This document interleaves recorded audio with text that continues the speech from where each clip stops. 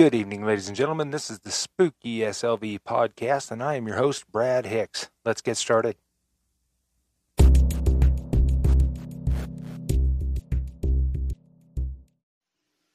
Okay, ladies and gentlemen, we will be doing again tonight 3 more stories from Sierra Grande Schools.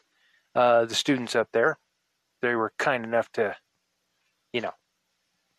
make sure my podcast stays on the air. I kind of like those kids. They're good kids. We will have 3 stories again from their students, as I said. And they're not all the longest ones this time, but that's okay. It'll just be kind of a shorter episode. So let's get rolling on it.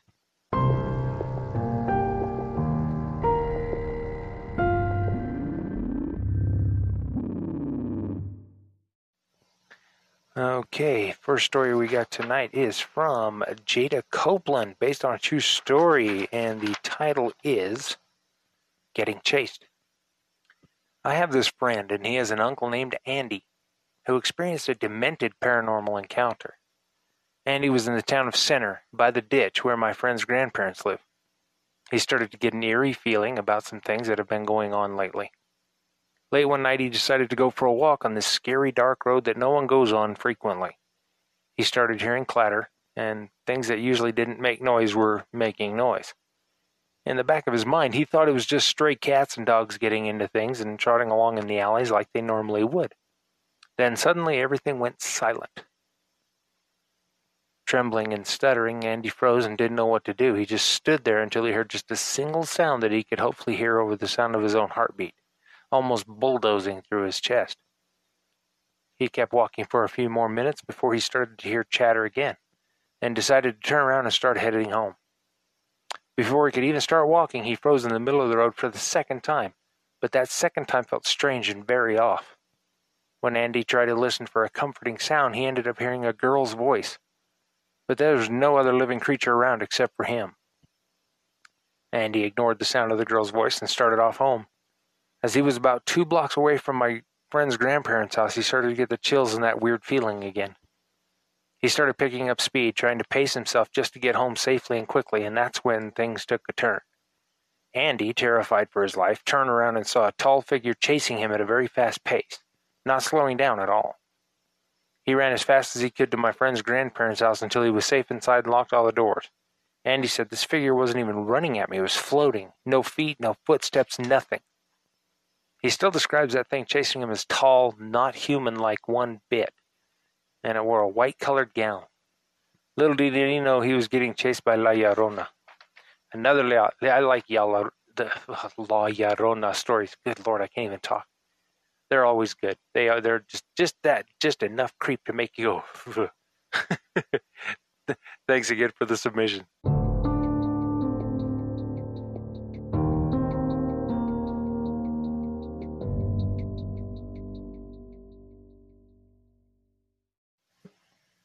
Okay, we have the second story for you tonight. It is by Marissa Clark and is entitled The Mutilation. Chalma, Colorado summer 1983. I was told this story by my grandpa Patricio. This summer my grandpa went to the auction in Monte Vista, Colorado to get more cows for his farm. He purchased 5 female cows. On his way home he pulled to the side of the road and became tired from driving. My grandpa said throughout all his years he never felt this exhausted before. As he took his nap on the side of the road, his truck began moving. He became frightened. When he saw a bright light through his window, it woke him up. When he looked out the back window, the light glared ever so bright in his eyes. Grandpa got out of his truck and looked around. The light went away. When the light went away, then the light raced across the sky before he could see anything. The next thing he did was check on the cows in his trailer. A cow was dead. In fact, it was cut up as if somebody dissected it, but there was no blood, like the cow's blood was drained. My grandpa inspected it more. There was a circle perfectly made on the cow, like it was branded. My grandpa got into his truck so quickly to call his kids.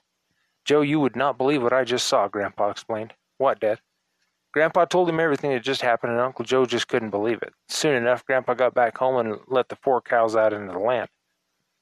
The next night, it happened all over again. As Grandpa was sitting on his couch watching movies, he saw a bright light thinking that someone was driving up. He got up to look out the window. He couldn't believe his eyes. He couldn't make out a shape. It was bright light hovering over the ground. Within seconds, the UFO took off and flew away so quickly. All night, it was all my grandpa could think about. 5 a.m. the next day, my grandpa went out prepared to have lost more cows. He went out there. The 4 cows he purchased at the auction were dead. The livers, udders, and hearts were all taken away from the cows with no sign of blood, and the perfectly shaped circle imprinted on every cow. My grandpa rode his 4-wheeler around the farm to see if he saw any sign of all of this. There was nothing. No prints, no nothing. Just the cows he got were dead. My grandpa rode his 4-wheeler around the farm. He saw his horse, Quaco, whom he had since it was a foal. Quaco was dead, just like the cows, cut open with his heart, liver, and blood missing. Later, throughout the years, some people came to interview Grandpa about his experience, and a book was made in dedication of what happened to him and his farm. Thank you, Marissa. I appreciate that submission. And, there have been, well, the Valley, I guess you could say, started the history of UFO mutilations with Snippy the horse, which, by the way, is going to be on display at the UFO Watchtower, I do believe. Anyway, thanks again.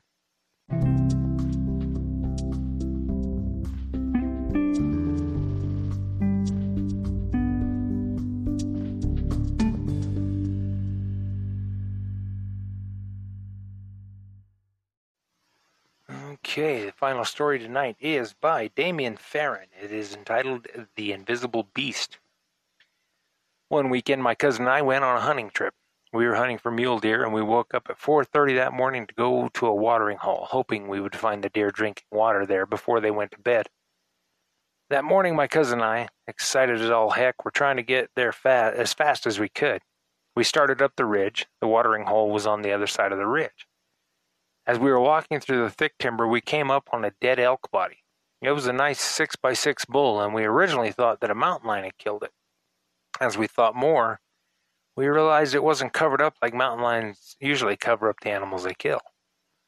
We looked around to see if we could find tracks, but there were no tracks of anything going in there. So we left to go to the watering hole and thought nothing of it. We hunted all that day, but didn't find a single deer. We were walking back around 5:30, and it was starting to get dark. We worked our way back to camp, and when we got there, the camp was completely torn apart. We thought a bear tore it apart, so we started picking everything up and setting the tents back up. We made some supper, went to the tents to go to sleep. We slept soundly until really early that next morning when we heard thrashing behind the truck.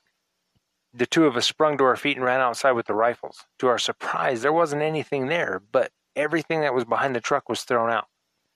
There were 2 full rolls of barbed wire that weighed 80 to 85 pounds, and they were both about 20 yards from the truck. But there were no tracks in the blanket of snow leading to the back of the truck. Needless to say, we packed everything as fast as we could and took off. Well, I guess that's why we didn't see any deer, I said to my cousin as we drove home. Yeah, that might do it there, Damien. That would be a little bit unnerving, too. Would have been nice to see what was actually there throwing stuff around. It could have been, I'd say it could have been a bear, but I wouldn't think so. I don't know. That was a good one. Thanks for the submission, bud.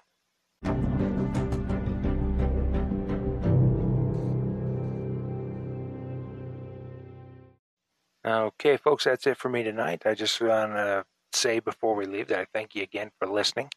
I'm not going to bug you this week about support. I'll get you next week. Thanks for listening. Y'all have a good night. Good night.